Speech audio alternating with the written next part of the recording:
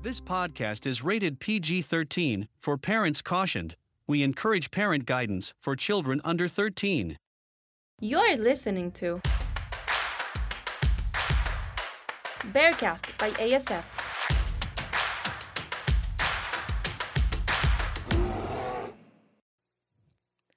As a little girl, growing up in Mexico City, I realized that much of the world and my country are close-minded and still focused on patriarchal values. Many of us were raised with a certain degree of internalized misogyny. For those who don't know, internalized misogyny is a hatred of, contempt for, or prejudice against women or girls. Especially as women, we've been told that we have to make ourselves responsible for our image, that we have to fit into society's rules and expectations and seem perfect. We've been told that the most important thing is our reputation, and the only thing we have to show for it's our name. But what happens when your reputation is put into question? It all comes down to one simple decision that can determine your future. Suddenly, you find yourself a subject to gossip, bullying, and betrayal. Believe me, been there, done that. I'm here to talk to you about that one time I made the decision that left me empty and made me feel like my life was over. I was 14 years old when I made the decision that ruined this so-called reputation that I had built myself. I sent nudes to a boy from my school that I thought I could trust. Clearly, my 14-year-old self was wrong. 3 days after making this decision, those pictures became viral around my school. My friends had them, and people I didn't know had them.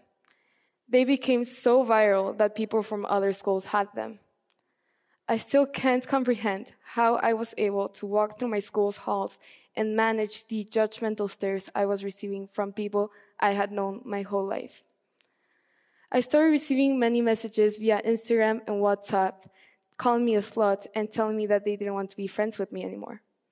But the one comment I heard the most was, "You should respect yourself more." I remember that my mom had to take my phone away, not because I was grounded, rather the fact that she couldn't stand watching me depressed and miserable. I did realize the true friends that I had, the ones that stood by me every step of the way. It was still a hard process to regain my confidence and the reputation that I had lost just because what others believed was right or wrong. That in March 2020, the pandemic struck Mexico City, and my school had to move into online learning. This gave me a chance to reflect and breathe, but also gave me a lot of spare time.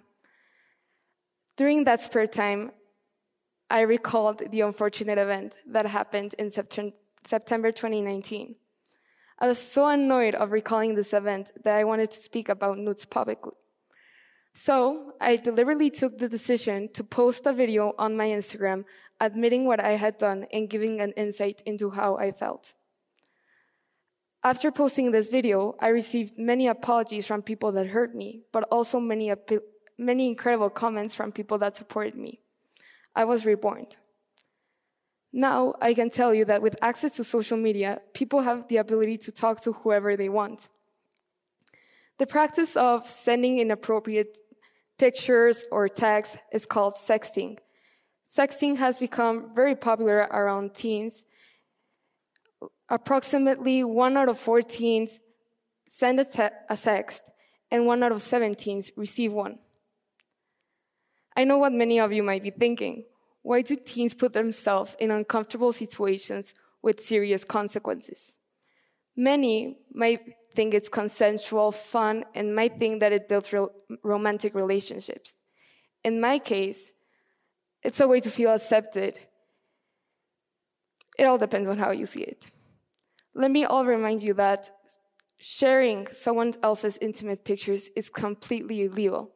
There's a law in Mexico called Ley Olimpia that actually protects anyone who has suffered from this situation. In my case, that law came like a month after this situation happened to me, and I personally didn't sue the boy responsible for this. But I know that many have found justice and peace thanks to this law. I was underage when this happened to me, and let's just say that it is even more illegal and is child abuse material to share someone else's intimate pictures. When you know about someone who sends or their pictures to someone they trust, you instantly start judging without realizing what that person is going through. When someone passes through this situation, they suffer from mood disorder, anxiety, depression, and some might take their own life. I'm proud to be here, telling my story and looking at it as a positive perspective, because where I was standing, I didn't see a future in my own life. After hearing this, I know that many might be judging, but before allowing yourself to do so, I want you to close your eyes and reflect. I want you to envision yourself walking through your school's halls and managing all the judgmental stares from people you had known your whole life. Not just you, but your nephews, your daughter, your son, any of your loved ones. After this reflection, I want you to open your eyes. And I want you to eliminate prejudice and create a sense of empathy towards anyone who has been in this situation. To anyone who has been in this situation, you're stuck in a deep hole.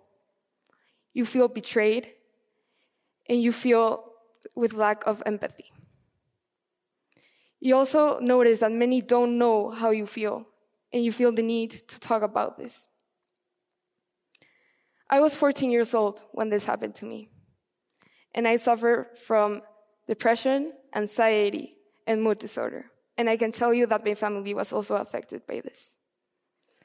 I wouldn't say that sending your nudes is bad because you do it with a purpose. But I would say that the wrong person is the one who leaked them. Thank you very much.